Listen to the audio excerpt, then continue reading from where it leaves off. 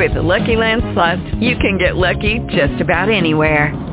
This is your captain speaking. We've got clear runway and the weather's fine, but we're just going to circle up here a while and get lucky. No, nothing like that. It's just these cash prizes add up quick. So I suggest you sit back, keep your tray table upright, and start getting lucky.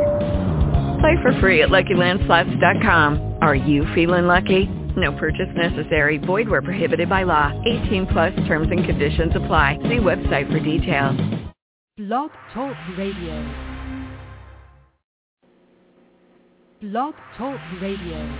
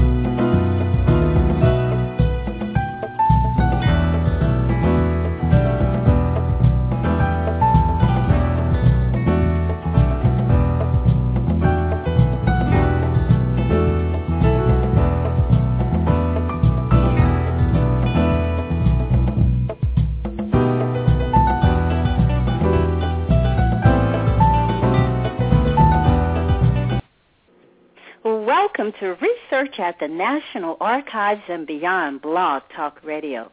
This is your host, Bernice Alexander Bennett, and I want to welcome the callers and chatters to Research at the National Archives and Beyond.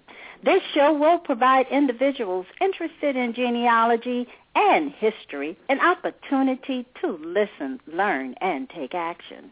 If you have logged in as a guest and you wish to participate in the chat, you can sign in through your Facebook account or Blog Talk Radio. I will also open the lines in the second half of the show so that you can ask questions or make a comment.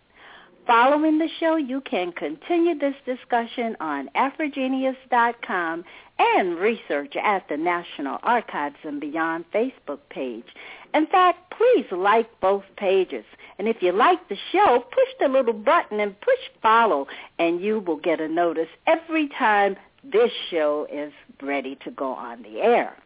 Well, tonight's show will focus on the Slave Dwelling Project with Joseph McGill.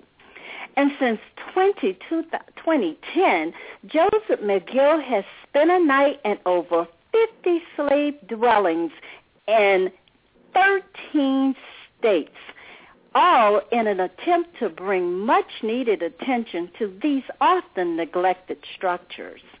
Known as the Slave Dwelling Project, it has been successful in highlighting the stewards of properties that are doing all that is necessary to preserve, interpret, maintain, and sustain these structures. The project has also identified many structures that are in desperate need of restoration. What started as a personal quest has now evolved into a not-for-profit organization. This is not Joseph McGill's first time on Blog Talk Radio. He was on during the very early stages of the Slave Dwelling Project and has so much to share with us tonight. So I'd like to welcome Joseph McGill and also welcome the high school group and chaperones from Milwaukee, Wisconsin that are spending the night with Joseph in a slave cabin at Hopsawee Plantation in Georgetown County, South Carolina. So, Joseph, welcome to Research at the National Archives and Beyond. I am really looking forward to you telling us what's going on at the slave dwelling that you're staying in right now.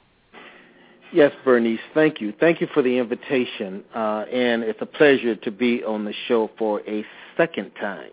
Yes, tonight I will be spending a night in the slave dwelling here at Hopsawee Plantation in Georgetown County, and really looking forward to it. This will be my fourth time staying in this particular slave dwelling, and because it's my fourth time and because the stewards of this property get it, I don't have to sell this thing to them. They know it's about the space of that slave dwelling and making sure that the story of these places are interpreted, because, without these places, those big houses, wouldn't exist.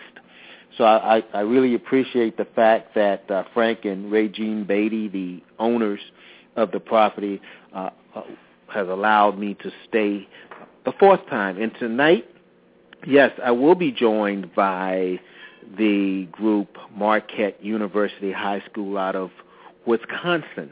And we've been quite busy for the last 2 days or so. I met them in Aiken, South Carolina, at Cathwood Plantation, where we did some cleaning of a structure there.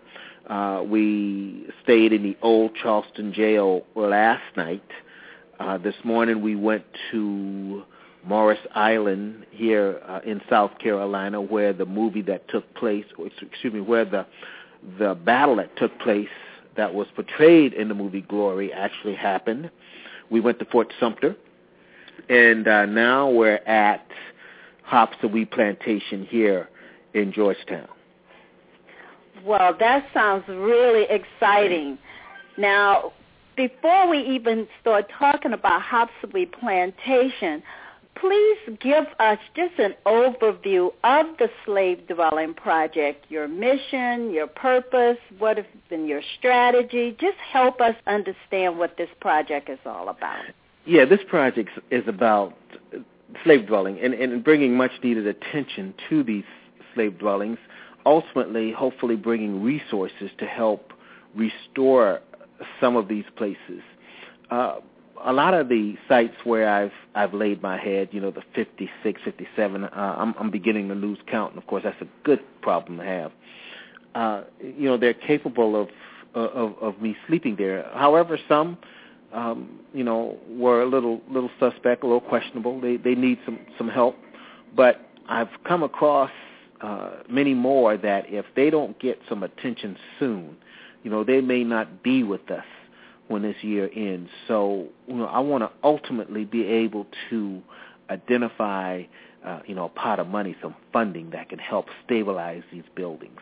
And if we can stabilize these buildings, we could kind of coalesce around that effort and maybe get a support group behind these buildings, because I've come across a lot of owners with a desire, but not the means to stabilize these buildings. So we ultimately want to be able to help some of these owners put these buildings in a place where they are at least stabilized. And we have been making progress towards that, in at least compiling a list of those places that that exist. Luckily for us, just last week we obtained our 501c3 status, so we are now officially a nonprofit organization. And so with that, it puts us in a better position to pursue funding that can help us, achieve some of those goals that we have set forth for these structures. Right. And we're talking about structures that are over, some of them over 250 years old. Some of them, yes. We're talking, those that are at least 150 years old. But those that are that age, in some cases, replace some that have been older. And some of these structures have evolved from the time they were initially built. You take a state that was settled real early in their effort to support this institution of slavery. Some of those buildings were built on these sites initially, and when you venture into that 250-year-old range, you're talking about northern states. You're talking about states where people don't usually associate with that institution of slavery. But the thing is, those states don't get an excuse, or just that it did not take a a civil war and the 13th Amendment to end slavery in those states. And with that, of the 13 states that you mentioned in the introduction, 2 of those states so far are northern states, Pennsylvania and Connecticut. And this year I will be adding the state of Massachusetts to the list. Oh, wonderful. So how are you identifying sites to spend the night?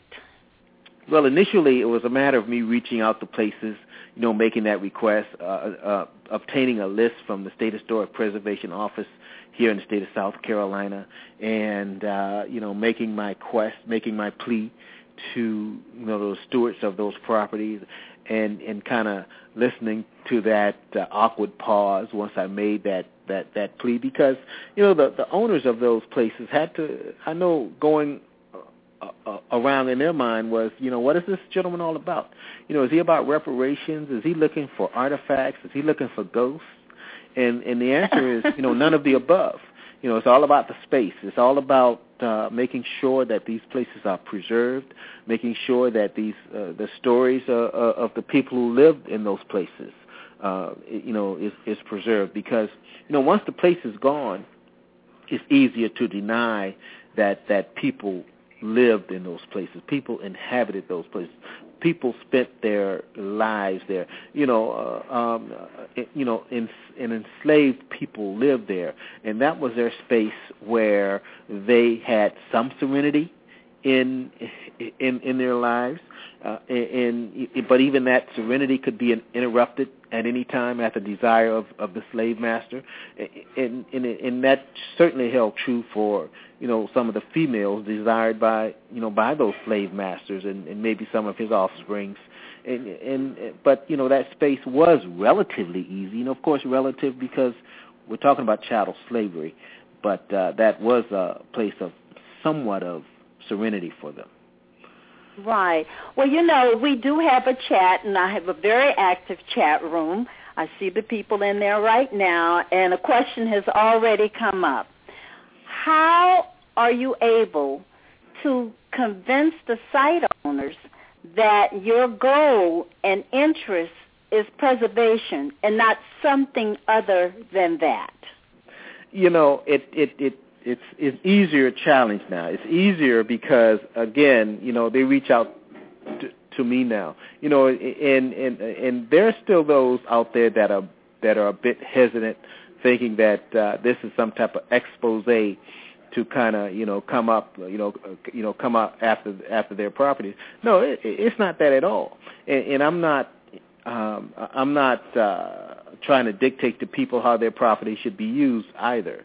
I've seen some of these properties used as rental space, garages, pool houses, guest houses, restaurants, and I'm okay with that. I'm fine with that. All I want these properties, these stewards of these properties to do is to interpret them for what they started out as, because if they do just that much, just that simple act will acknowledge these places and acknowledge the people that stay there, and that in itself is a major step in the right direction.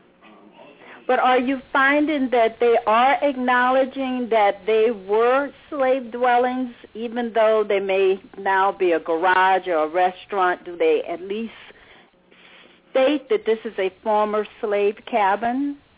Yes, I am finding a lot of that. A lot of people are forthcoming now. I'm becoming a clearinghouse for that type of information. And sometimes it turns out to be a wild goose chase. But even those wild goose chases, the chase is fun. People reach out to me wanting to know themselves if this is such a structure.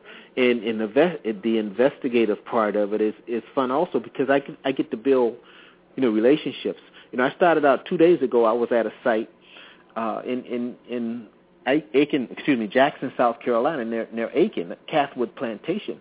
When I went on the field research of that place, I and the owner conclusively decided that no, it was not a slave dwelling, but it was a freedman's cottage. But that owner and I have built such a relationship that I will stay there, because it gives me the opportunity to interpret that period right after slavery, that period where, there were some of us who never left the plantation, because what other life did those people know? You had the elderly who had spent most of their lives on that plantation. You had children who had spent their lives on that plantation. Their parents were sold away. They didn't know where they were. Where were they going? So they stayed there at those plantations. So that's going to give me an opportunity to continue to build this relationship with this particular owner and use that property for educational purposes. Right. So during that process of determining whether this is a slave dwelling, just help us understand what exactly do you do? How do you date it? Do you have to go into the records to prove that this dwelling was there during the time of slavery? Just help us understand what's going on. Well, the most important part of this is, of course, whether it's an antebellum building or not. Was it a building that was built prior to emancipation? And if so, does the building have a chimney? I think that's the most telling sign of whether or not it's a slave dwelling or not. And if it's got a chimney, then there's a good chance that it's a slave dwelling. And then I look at, some of the nails, if it's a wooden building, some of the nails that were used to construct the building. Was it a tongue and groove type? Was it a log cabin? Or if it was brick, can I find fingerprints in those bricks that were actually a part of bricks that were made by the enslaved population? So there are a lot of factors that can help tell me, what was the case, and help me investigate those buildings. Right. Okay. Now, how do you actually go about identifying the site you're going to spend the night? Well, now it's a matter of what I do is every year. Right around November of every year, I try to have my list of the previous year, the upcoming year laid out. And I reach out to folks, let them know that it's time, maybe sometime during the year they may have given me an indication that they would like the slave dwelling project to come and interact on their property. Now that's what kind of where we start. But right around November of each year, I want to try to get that list laid out, and because I want to, on the website, I want to put it out there that here's the upcoming year. In this upcoming year, here are the places that we're going to be, and I kind of go from there. But even with that, there are those places that just kind of pop up. Sometimes I get an offer I can't refuse. Because a perfect example would be, I got a call from Beaufort, South Carolina, and the owner saw some publicity on the project and invited me to the space. And I said, yeah, this is good. I'm putting together the 2014 schedule, and I'd love to add that to the list. She said, well, wait a minute, you don't understand. It's rental space, and I'm between tenants. So if you want to come in and apply your project, you need to come now. So there are those also. Some folks give me offers that I can't refuse. Now, as far as my out-of-state travel, I have to let the folks know that if they want it to happen, they have to provide the means to make it happen, and that has not yet been a problem. If they want this project to come and do what this project does, they provide the means to make it happen. And so that's how I go about adding or choosing places to stay. Who provides the means? Are you saying that the owners provide? The owners, the hosts, who the invitees when they reach out to me. Oh, okay, and that's how it happens. Well, I still have lots of questions coming through through the chat, so I do want to get to some of those questions, but also I have some others to ask you. Okay, there's a question in the chat. What about the plantations where the cabins are no longer standing? However, you're still invited to that location. Well, that usually comes with some type of program, not necessarily a stay. I do lectures. I help some folks put together some interpretive pieces that are necessary for them to to tell the whole story, because there are a lot of places out there. Yeah, you're right. The structures don't exist. The places don't exist. But at one point that was still a part of the storyline, and they shouldn't neglect to tell the story just because the structures are not there. I had a beautiful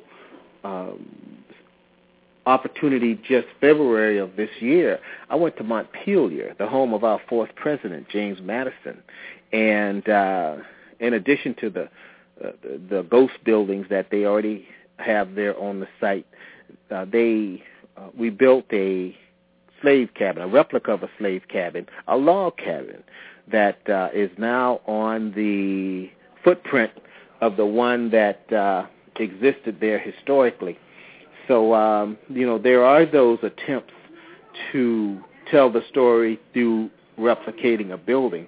When I first started this project, I kind of vowed that I would not stay in a replicated building. But then I had to think about it. I said, that's effort. That's showing effort. That shows that these folks want to tell the whole story. So with that, I thought that I would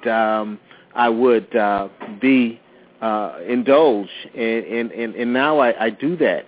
If folks want to replicate a building, I certainly give them the opportunity to do that, and I don't mind interacting with them in that sense. So I have stayed in replicated buildings just to award effort. Yes. Excuse me, reward effort. You want to reward, certainly. Yeah. Now, since I know that you have the group of high school students and their chaperones from Milwaukee, Wisconsin with you, please share with us what are they doing and how did they get involved in this project? Yeah, well, the way they got involved, they found me on. I had the opportunity to be at a panel in Gettysburg where the leader of the group, Chris Lease, was also a part of the activities going on. And I think that is how he was initially introduced to the project. He liked what was going on. He liked where I was going with that. And, of course, being the sharp history teacher that he is, he saw that how it could benefit what he was doing in his class in studying slavery in the state of Wisconsin.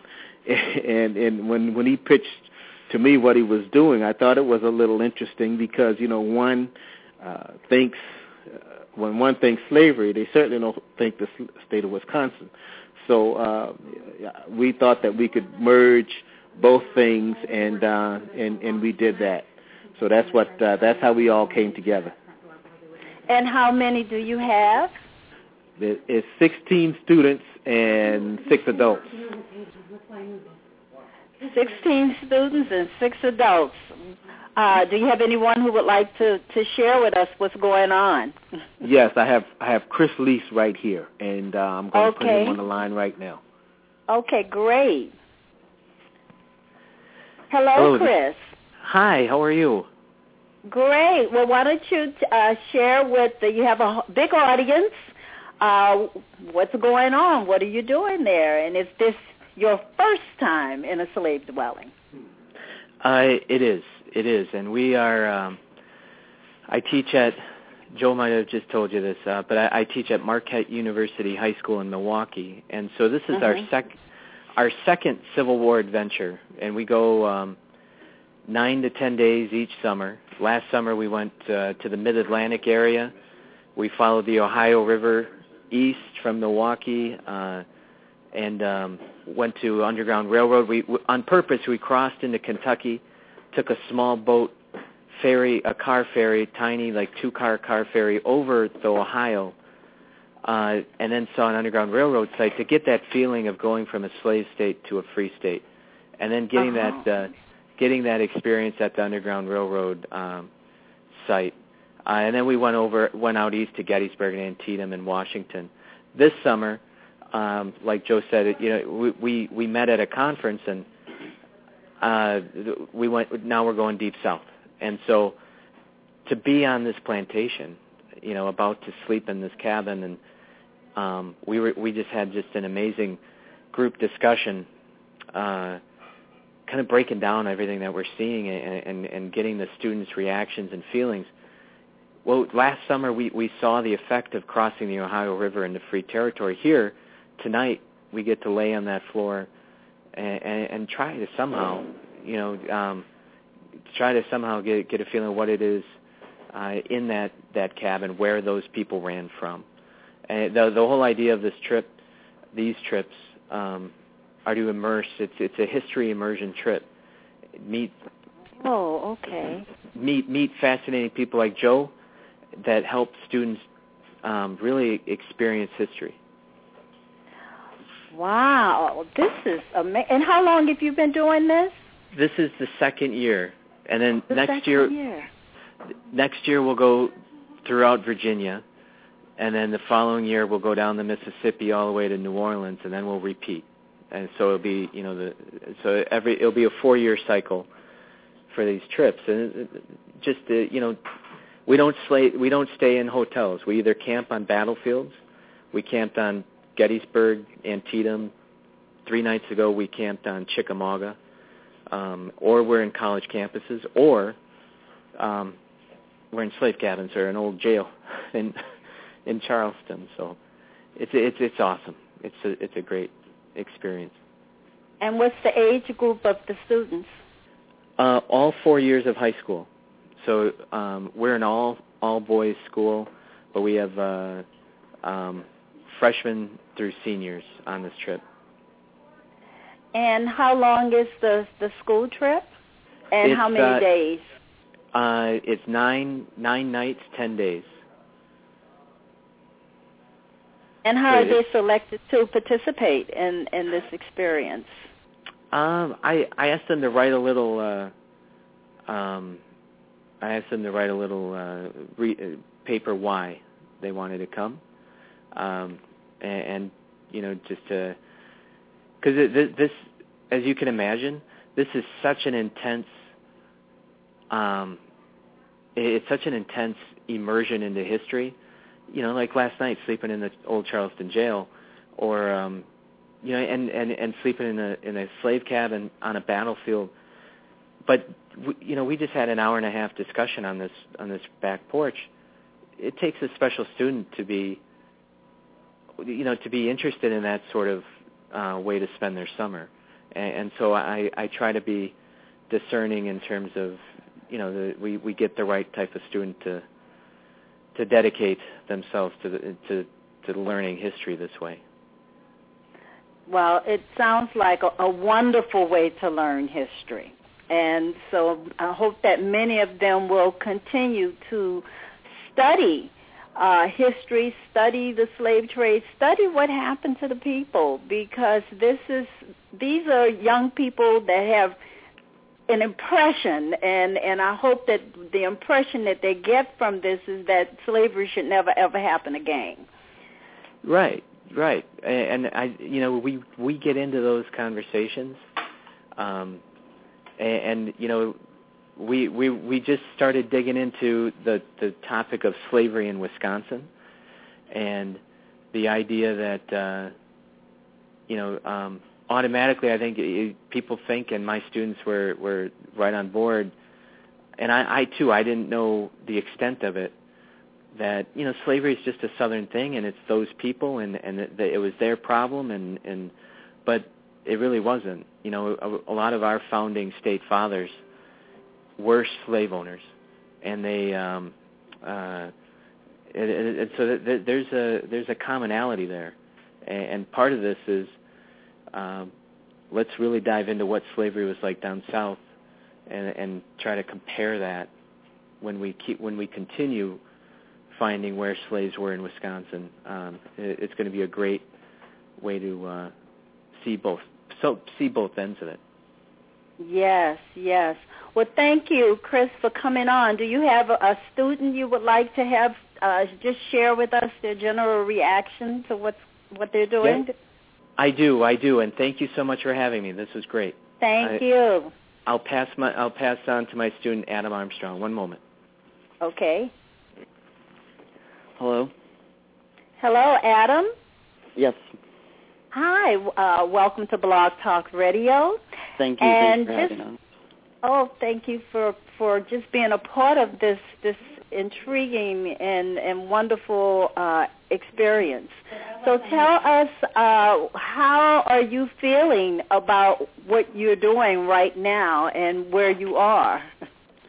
Well, one of the main reasons that I was so excited and intrigued to go on this trip was just, it's one thing learning about it in a class, but another to actually dive into the history and learn it firsthand, especially with multiple people and multiple historians who give very accurate descriptions on what we're doing, and just sleeping in slave cabins and experiencing this sort of lifestyle that the slaves had to endure. It's really changing how my perspective, and I assume the majority of our class's perspective, on what the slaves had to endure.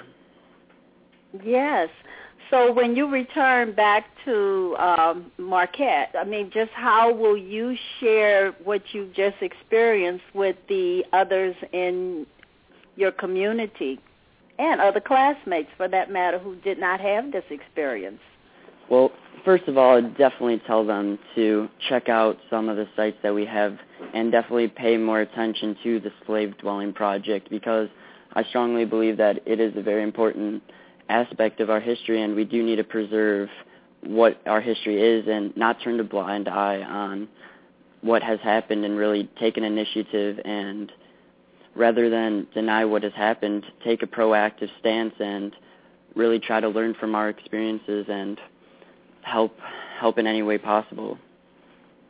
Right. Well, Adam, what is your reaction to the slave cabin? Was it larger or smaller than you expected? Definitely a little bit larger than I expected. We are not really staying in a slave cabin right now. It was more of a house slave cabin. So I'm sure that the field slaves definitely had a much rougher time. But from what I have experienced and what I've seen so far, it definitely is by no means a standard of our 21st century, and many of our privileged lifestyles blow out of proportion how they lived and how they had to endure such minimal standards. Yes, well, it's certainly not a dwelling that you will compare to current day living standards. And certainly not the big house. I'm hearing that from you right now. It's definitely not the big house. Well, Adam, thank you so much for coming on and sharing your experience with us. And please tell all of your classmates that you have a lot of listeners that are just enthralled by what you all are experiencing, and we certainly hope that others will take the example from your school and perhaps do the same thing. So thank you so very much for coming on tonight. Thank you. Okay. Back to Joe. Thank you. Hello, Joe. Yes, I'm here. Okay, we're going to take a quick break and come back and continue this discussion. Okay, I'll be here when you come back from break. Okay, and Joseph Grant is saying hello, Joe, my brother. Grant. Let's tell Grant hello. Yes. Grant, he said hello. Okay, we're taking a quick break.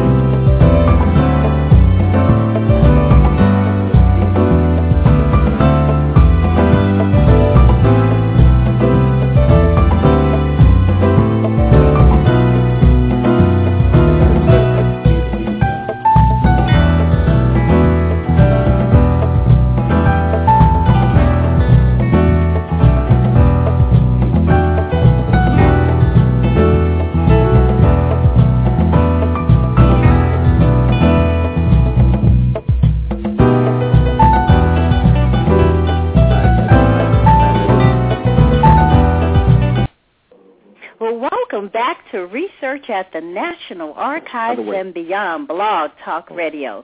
This is your host, Bernice Alexander Bennett, and you can join me every Thursday at 9 p.m. Eastern Time, where I will have an expert to share resources, stories, and answer your burning genealogy questions.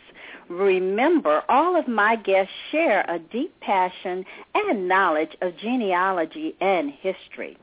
All of my shows are available as a podcast immediately after the broadcast, and they can be downloaded from Blog Talk Radio and iTunes. You can also find the archive shows on my website, JeannieBRoots.com. Well, you have been listening to Joseph McGill, the director of the Slave Dwelling Project, and we're going to just go right back to Joseph so that he could tell us a little bit more about the Hopsawee Plantation. Back to you, Joe.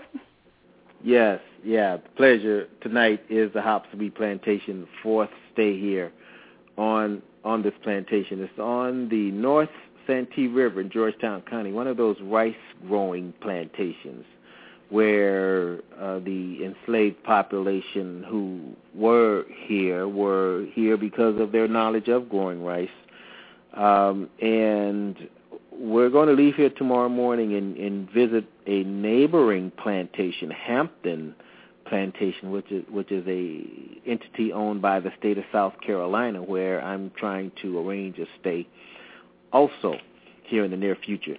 So it will give us a relationship on what existed kind of on these two rivers that are closely related to each other, but you know, on one side of the river there's Hopsawee, and on the other side of the South Santee is Hampton Plantation. So we'll get to explore that too tomorrow morning. On our way back to Charleston, where tomorrow night we will spend the night at Magnolia Plantation, the place where I'm currently employed.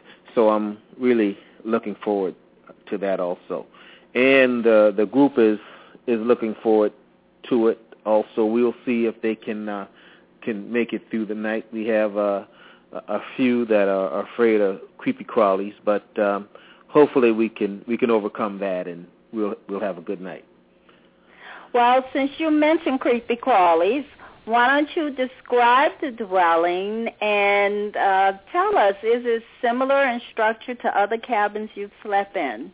Yeah, they are quite similar to a lot of the cabins that I've slept in. The fireplace is in the middle. It's a wooden dwelling, raised, and raised. I mean, the flooring is raised. It's off the ground, and the fireplace is in the middle, and it served both sides of the cabin. It was designed for two families, and this is pretty typical of what I've seen.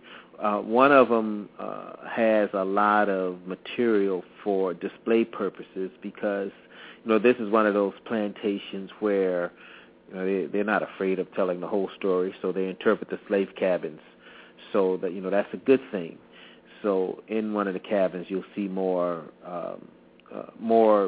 items that may have been used by the enslaved while they were here on this particular plantation. And also, one unusual thing about these is that the fireplaces are functional.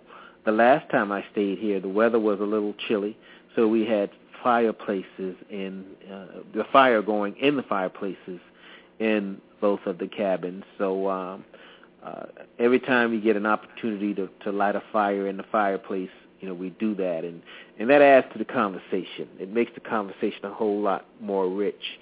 Not that we're not going to have any rich conversations tonight, but those fires just tend to do that for you. And tomorrow night when we go to Magnolia Plantation, we'll have the opportunity to do some cooking outside, some period cooking outside. We'll have some beef stew, all prepared outside over an open fire.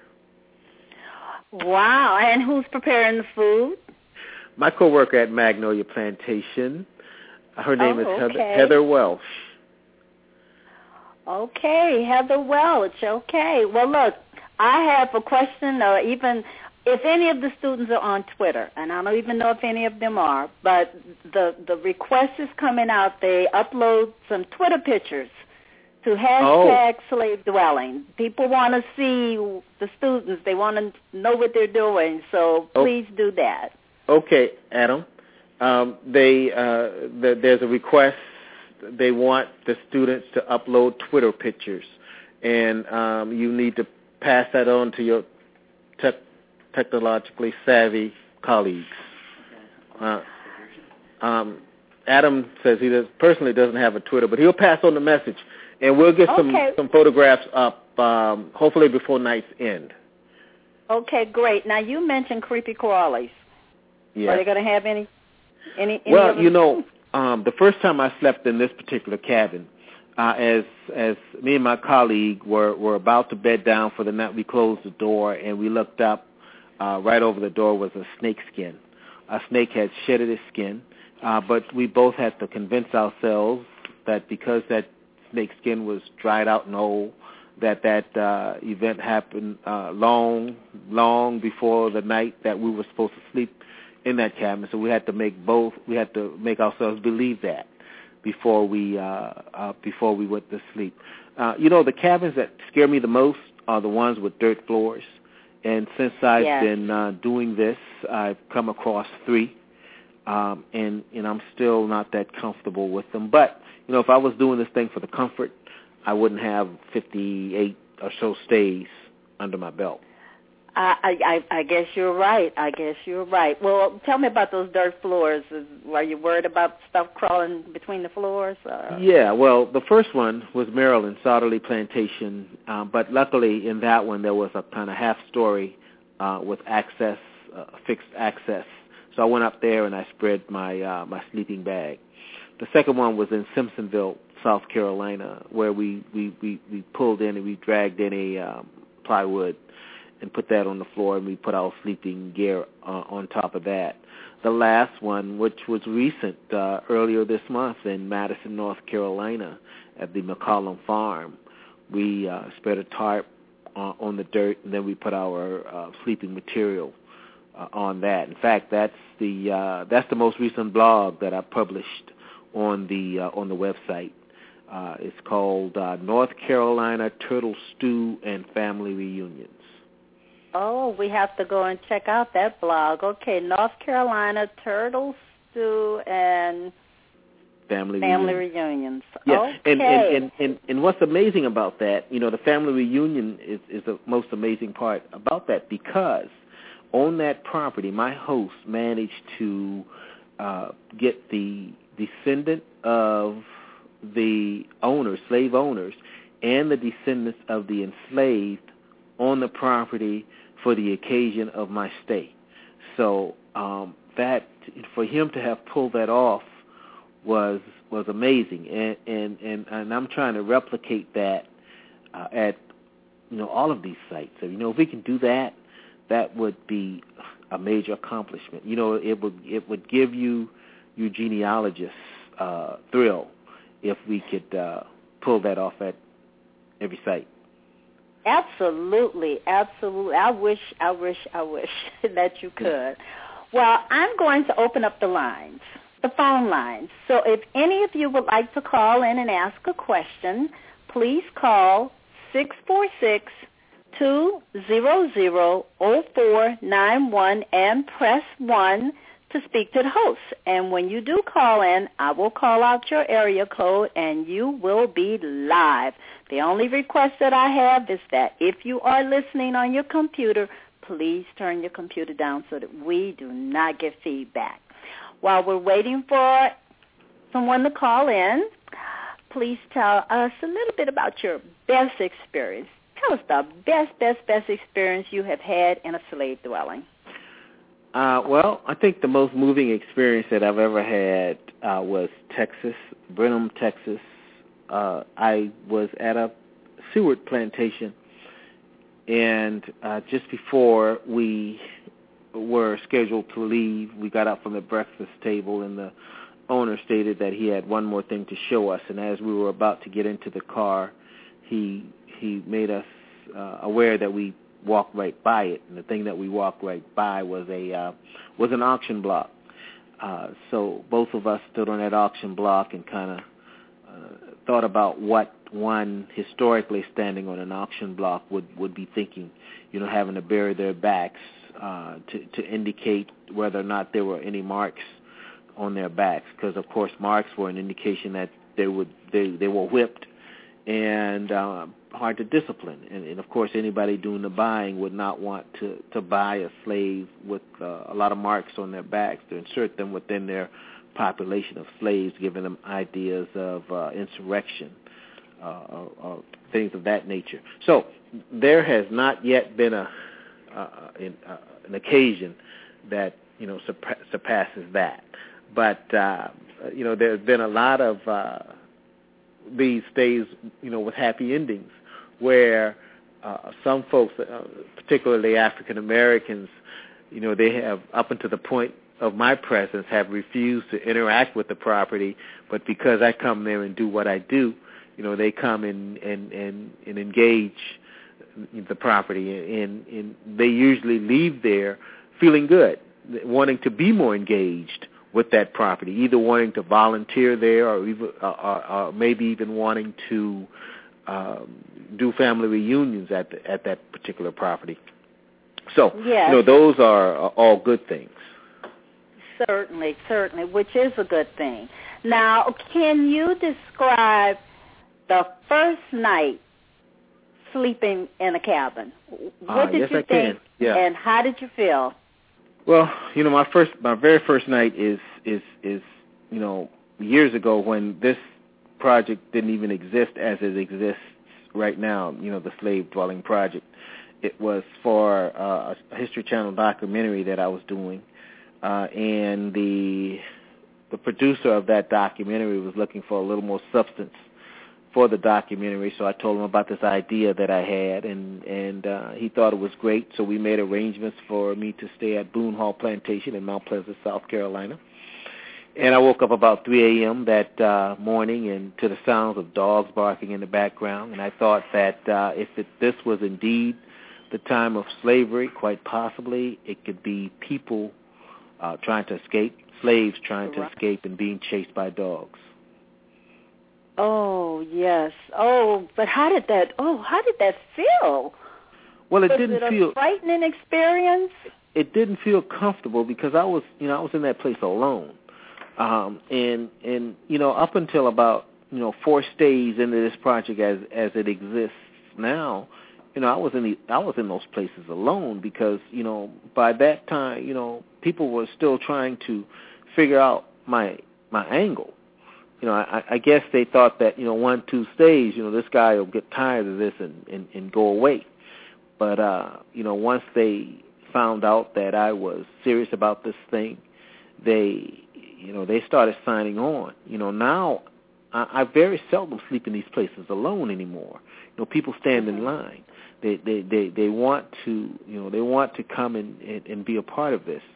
And when they make that request, I ask the stewards of the places, if indeed it's going to be permissible for those folks to stay. And there's one gentleman who stayed 25 times. 24 of those times he's worn shackles. He shackles his wrists together, to commemorate our enslaved ancestors coming out, over on the Middle Passage. That transatlantic slave trade when they were chained to each other and chained to the ship. I respect him for that. He offered me the opportunity, but I couldn't handle it. But that's my friend Terry James, a fellow Civil War reenactor who does that. Mhm. Wow, that is well. What can I say? I mean, he's experienced in all the way. Is what you're saying. He is definitely experiencing. Now, on the nights that you stayed alone, do you retire when it gets dark? Just what do you do? Well, the very last night that I stayed alone was about 3 stays ago in Northern Virginia. And there were folks who said that they would join me, but I get that a lot. Folks said, "Yeah, I'm in." They'll choose a date and sometimes that date will come and go, and I don't hear from him again. But this was one of those nights where some promises were made but never fulfilled. But you know what that did? It gave me a chance to go back to the basics. It gave me a chance to think about why I started the project, and it kind of made me honest to this project, and I needed that. I needed to go back and reevaluate, and it reassured me that that I was on the right track. We got the conference plan here coming up in September. We've got a lot of good things happening for the project now, and 2014 has been a real good year for the project. So it's all good. Yes, it sounds like it's all good. Well, as I said, I do have a very active group of chatters, and so I have a question coming out. It's about, what do you hear? And do you hear the whispers or feel the presence of the ancestors as you are sitting there in a cabin, especially when you were there alone? I'm glad that was presented. And they probably are reaching out to me, but I don't reach back. And here's why I don't reach back. I don't want to get riled. These people lived a life that they should not have lived. Even though their attempts to communicate with me is probably with good intentions, I feel if they even start to tell me or talk about their existence on this earth, or their presence here on this earth, and all that they endured, that's a little too much for me. I don't want to carry on this project as an angry black man. I have to communicate with stewards of properties, and I have to request of them that they allow me to come into their space and apply this project, and for me to use an approach as if they owe it to me. That's not the attitude that I want to take. So I try to stay within the physical, because I know that I have to go on to the next space and apply this project the best way that I can. And it's all about preserving the space and making sure that the story of those people the story is told. Now, if there are others who want to come and make those connections in a respectable manner, then so be it. They can come and do that. But me, I just try to keep it here in the physical. And you try to keep it in.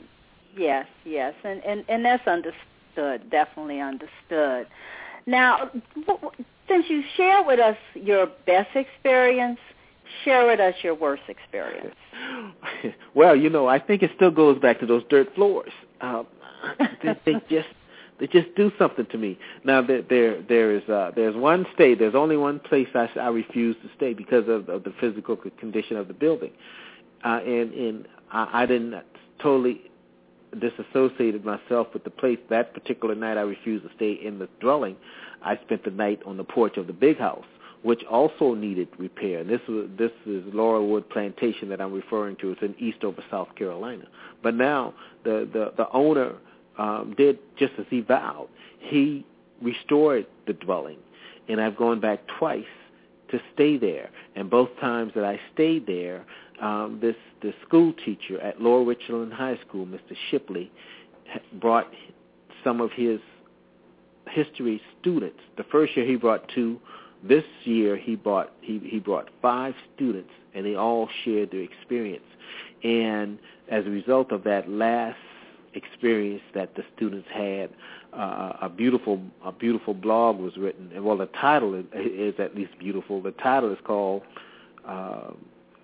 it's called Beautiful Eyesore. Beautiful Eyesore is the name of the blog, and I lifted it from an essay one of the students submitted based on his experience in the cabin that night, and I thought that title was so poetic, and it describes kind of the intent of this project in those 2 words. a beautiful eyesore, because this is a part of history we need to preserve, but it's not a pretty part of our history. So so when one goes onto the website and pulls up those blogs, please pull that one up. Beautiful eyesore. Wonderful. Yes, it would be wonderful to hear that. So if someone wanted to spend the night in a slave dwelling, how would they go about signing up? What are your expectations of them? And just take us through that process. Yeah, what I request is they, of course, express that desire, and I require that they become a member of the organization, by going on the website to do just that. And of course, I would seek permission if they identify one that fits into their schedule. Then make that request, and I'll get the permission for them to do that. Or at least I'll seek the permission for them to do that.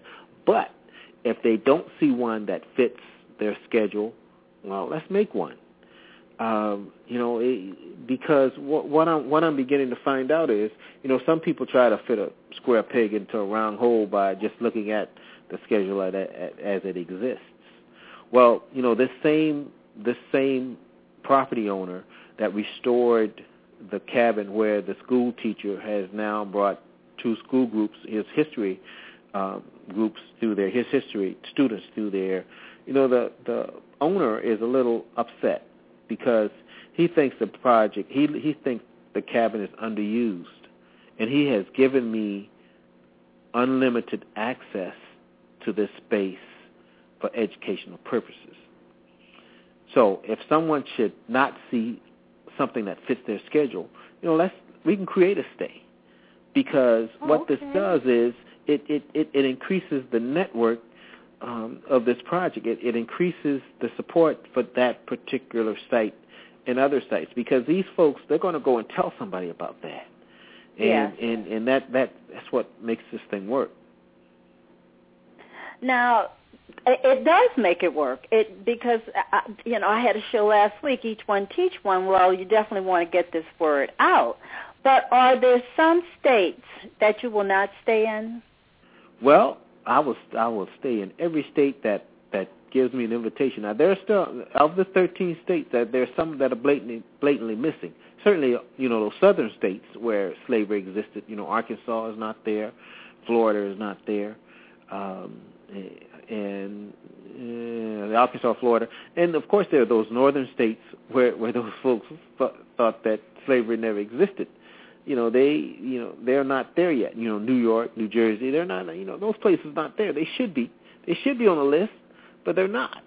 When I can get those places added, Delaware, all those places added, Vermont, slavery existed in those states too, and they've got the buildings to prove it.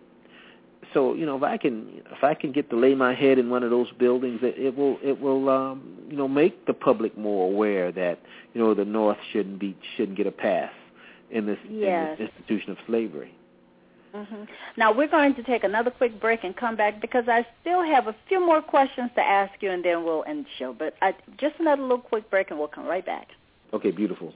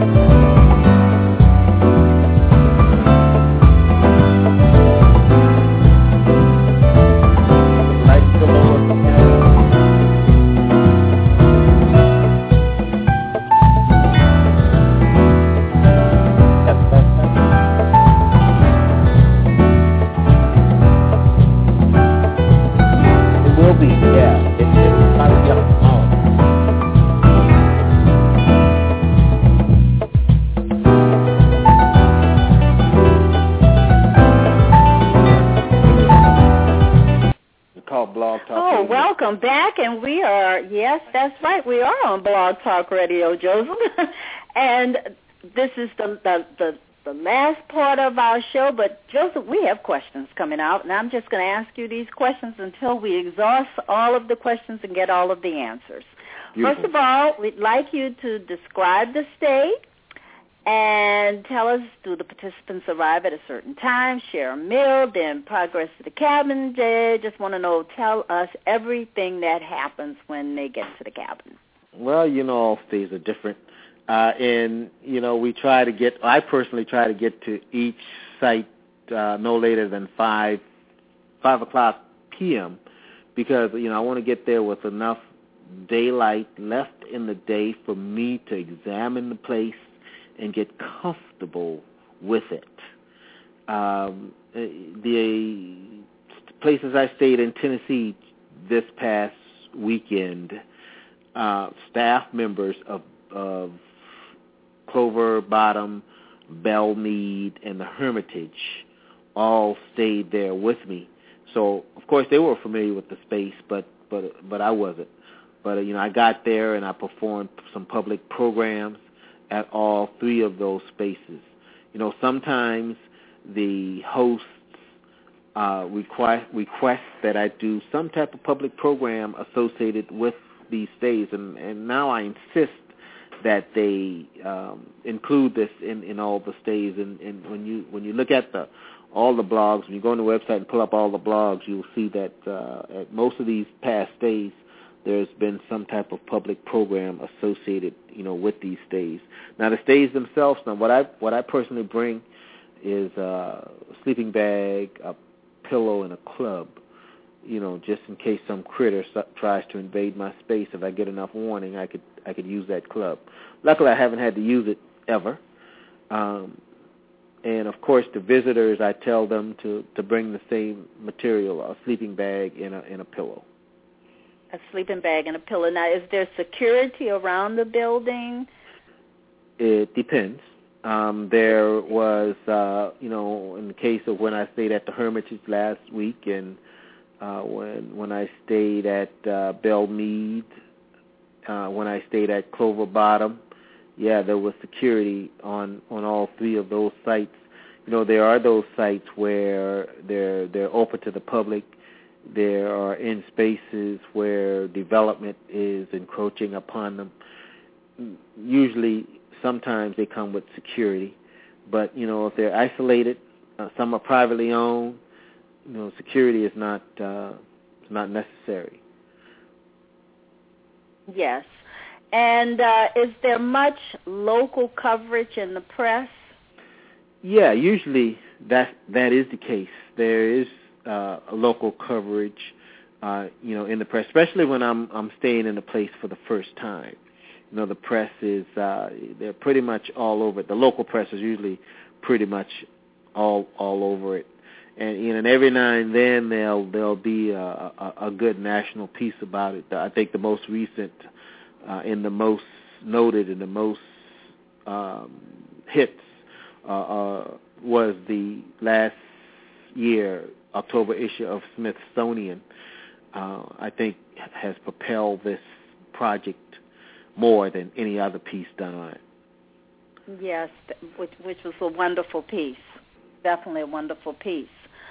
So, again, additional questions are coming out. What happens when the place goes dark? Yeah. Well, hopefully, usually I'm asleep by then, and there are usually noises emanating from the place. Some of my guests accuse me of snoring, but I don't believe them.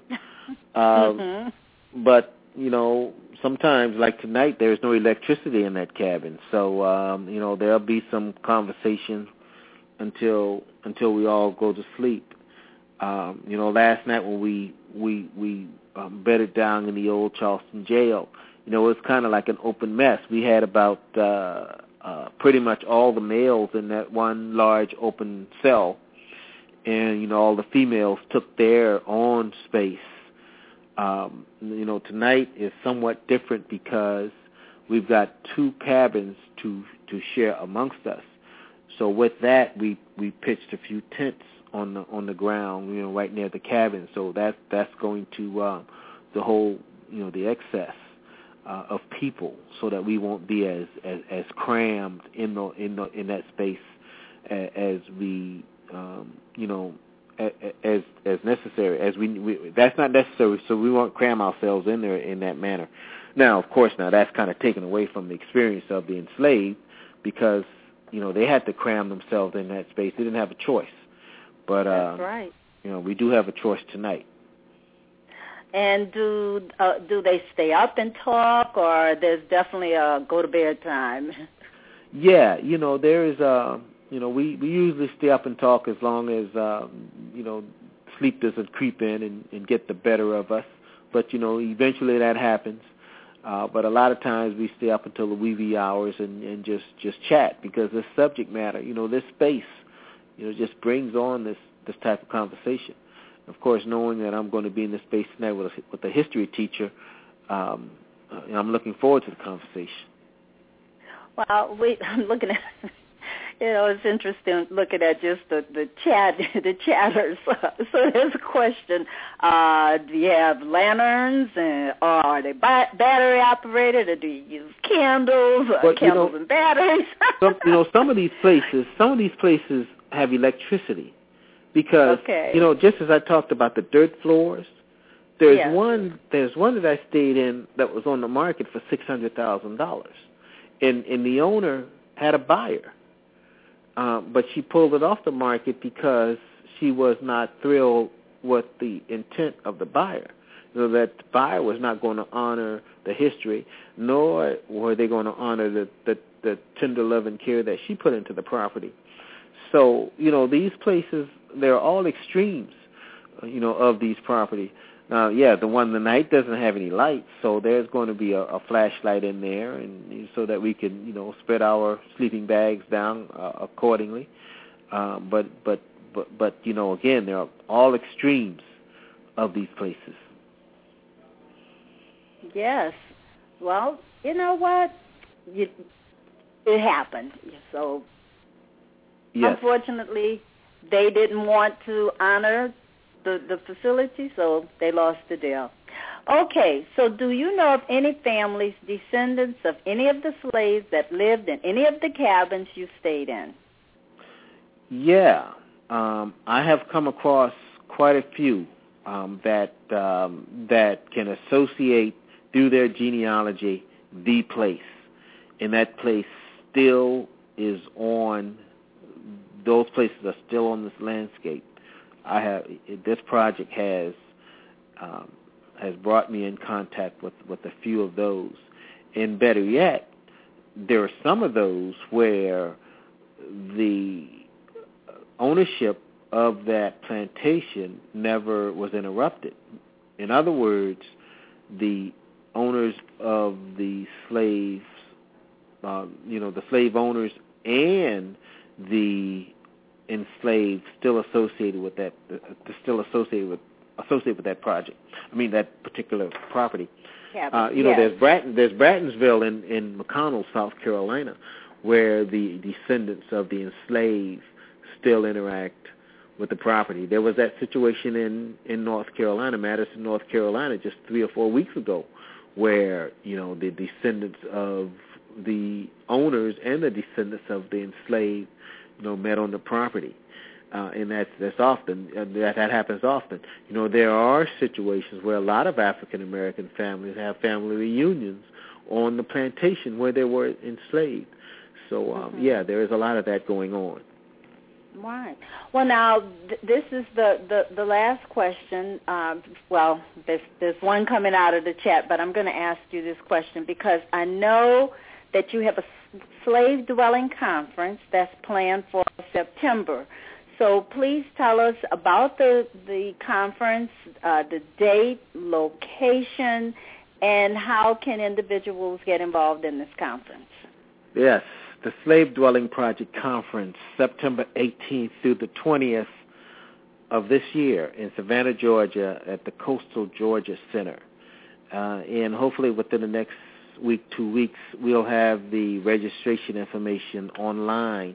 But we have already some beautiful speakers and edutainers scheduled for the for the occasion. Dr. Carol Van West out of MTSU will be presenting. We'll have Mr. Michael Twitty, the culinary historian, presenting. We'll have Aunt Pearlie Sue and the Gullah kinfolks edutaining our guest. We'll have owners, stewards of these plantations, from the private owners, from the state and national level, coming together to give best practices. Chris Lease, who the audience met tonight, will be coming from Wisconsin to talk about his experience. My host from about 3 weeks ago in Madison, North Carolina, who brought together the descendant of the owner and the descendant of the enslaved, will be there. The group coming to the table who specialize in bringing together descendants of slaves and the descendants of slave owners together. We'll have a session there. So it'll be very rich, an opportunity for folks to come in and hear these educators, these preservationists, these owners of these places, and folks who just care about these places, these buildings, and the desire, who want to make sure that these places are going to be on this landscape in perpetuity. Come on, please join us in Savannah, September 18th through the 20th. And if you want to know more, please go to the website. It's www.slavedwellingproject.org. That's www.slavedwellingproject.org. Okay, great. So any parting words of wisdom that you would like to share before we close out tonight? Yes, discussion. Yeah, please know that this project, with this project, it's all about the ancestors. It's all about honoring those people who did not get the respect that they so rightly deserved while they were on this earth. And by saving these places, we get to tell their stories. One genealogist once told me that, Joe, you concentrate on saving the places and we'll put the people there. That's why my relationship is so great with genealogists. I respect genealogists wholeheartedly, because I don't have that kind of patience, to do the kind of work that you guys do. Thank you. Thanks for folks like you. Keep on doing that, and I'll do my part to save those places so that y'all can continue to put those people in them. Well, thank you so much, and we appreciate you, because your vision has now brought to the attention of many that the slave dwellings must be preserved. This is history. This is part of American history, but it's also a way to honor the ancestors. So a comment coming out saying, indeed, we do appreciate your work, Joe McGill. So thank you so very much for coming on tonight, and please keep in touch. We will follow you wherever you are. I know you have a Facebook page. You also have the site, the slavedwellingproject.org. Everyone, please check out the site. So thank you so much for coming on tonight. Yes. And everyone, go ahead. Yes, Bernice, and thank you. And audience, please come to Savannah, and if you have not yet met Bernice, this will be your opportunity to meet Bernice at the Slave Dwelling Project Conference. Okay, everybody, so look for me in Savannah in September. Thank you so much. Thank you so much for tuning in tonight, and I look forward to you joining me next Thursday, everyone. I will have another show, and just, check us out. I have so many shows that are archived so that you can listen to those shows, and this is one of those shows that I wanted to rebroadcast again. So remember, everyone, your ancestors left footprints. There's 4. You should follow the Follow what they're doing. Follow the steps. Look in the records. Go to the National Archives, and even pay attention to the Slave Dwelling Project. Also, remember, everyone, to listen to the African Roots podcast with Angela Walton-Raji on tomorrow, and Nurturing Our Roots with Antoinette Harrell on Tuesdays and Wednesdays. Thank you so much for joining Research at the National Archives and Beyond Blog Talk Radio. This is your host, Bernice Alexander Bennett, and I look forward to you joining me next week. Thank you very much.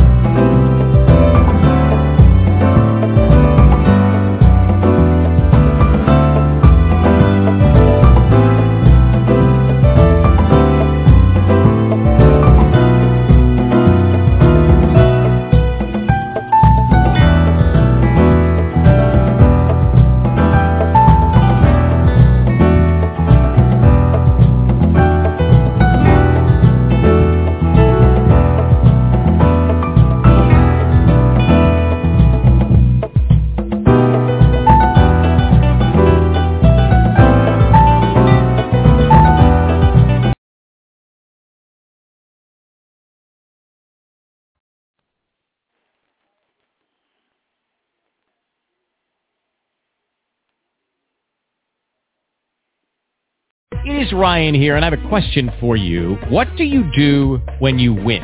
Like, are you a fist pumper, a woohooer, a hand clapper, a high fiver? I kind of like the high five, but if you want to hone in on those winning moves, check out Chumba Casino. At ChumbaCasino.com, choose from hundreds of social casino-style games for your chance to redeem serious cash prizes. There are new game releases weekly, plus free daily bonuses, so don't wait. Start having the most fun ever at ChumbaCasino.com. No purchase necessary. VGW Group. Void where prohibited by law. See terms and conditions. 18+.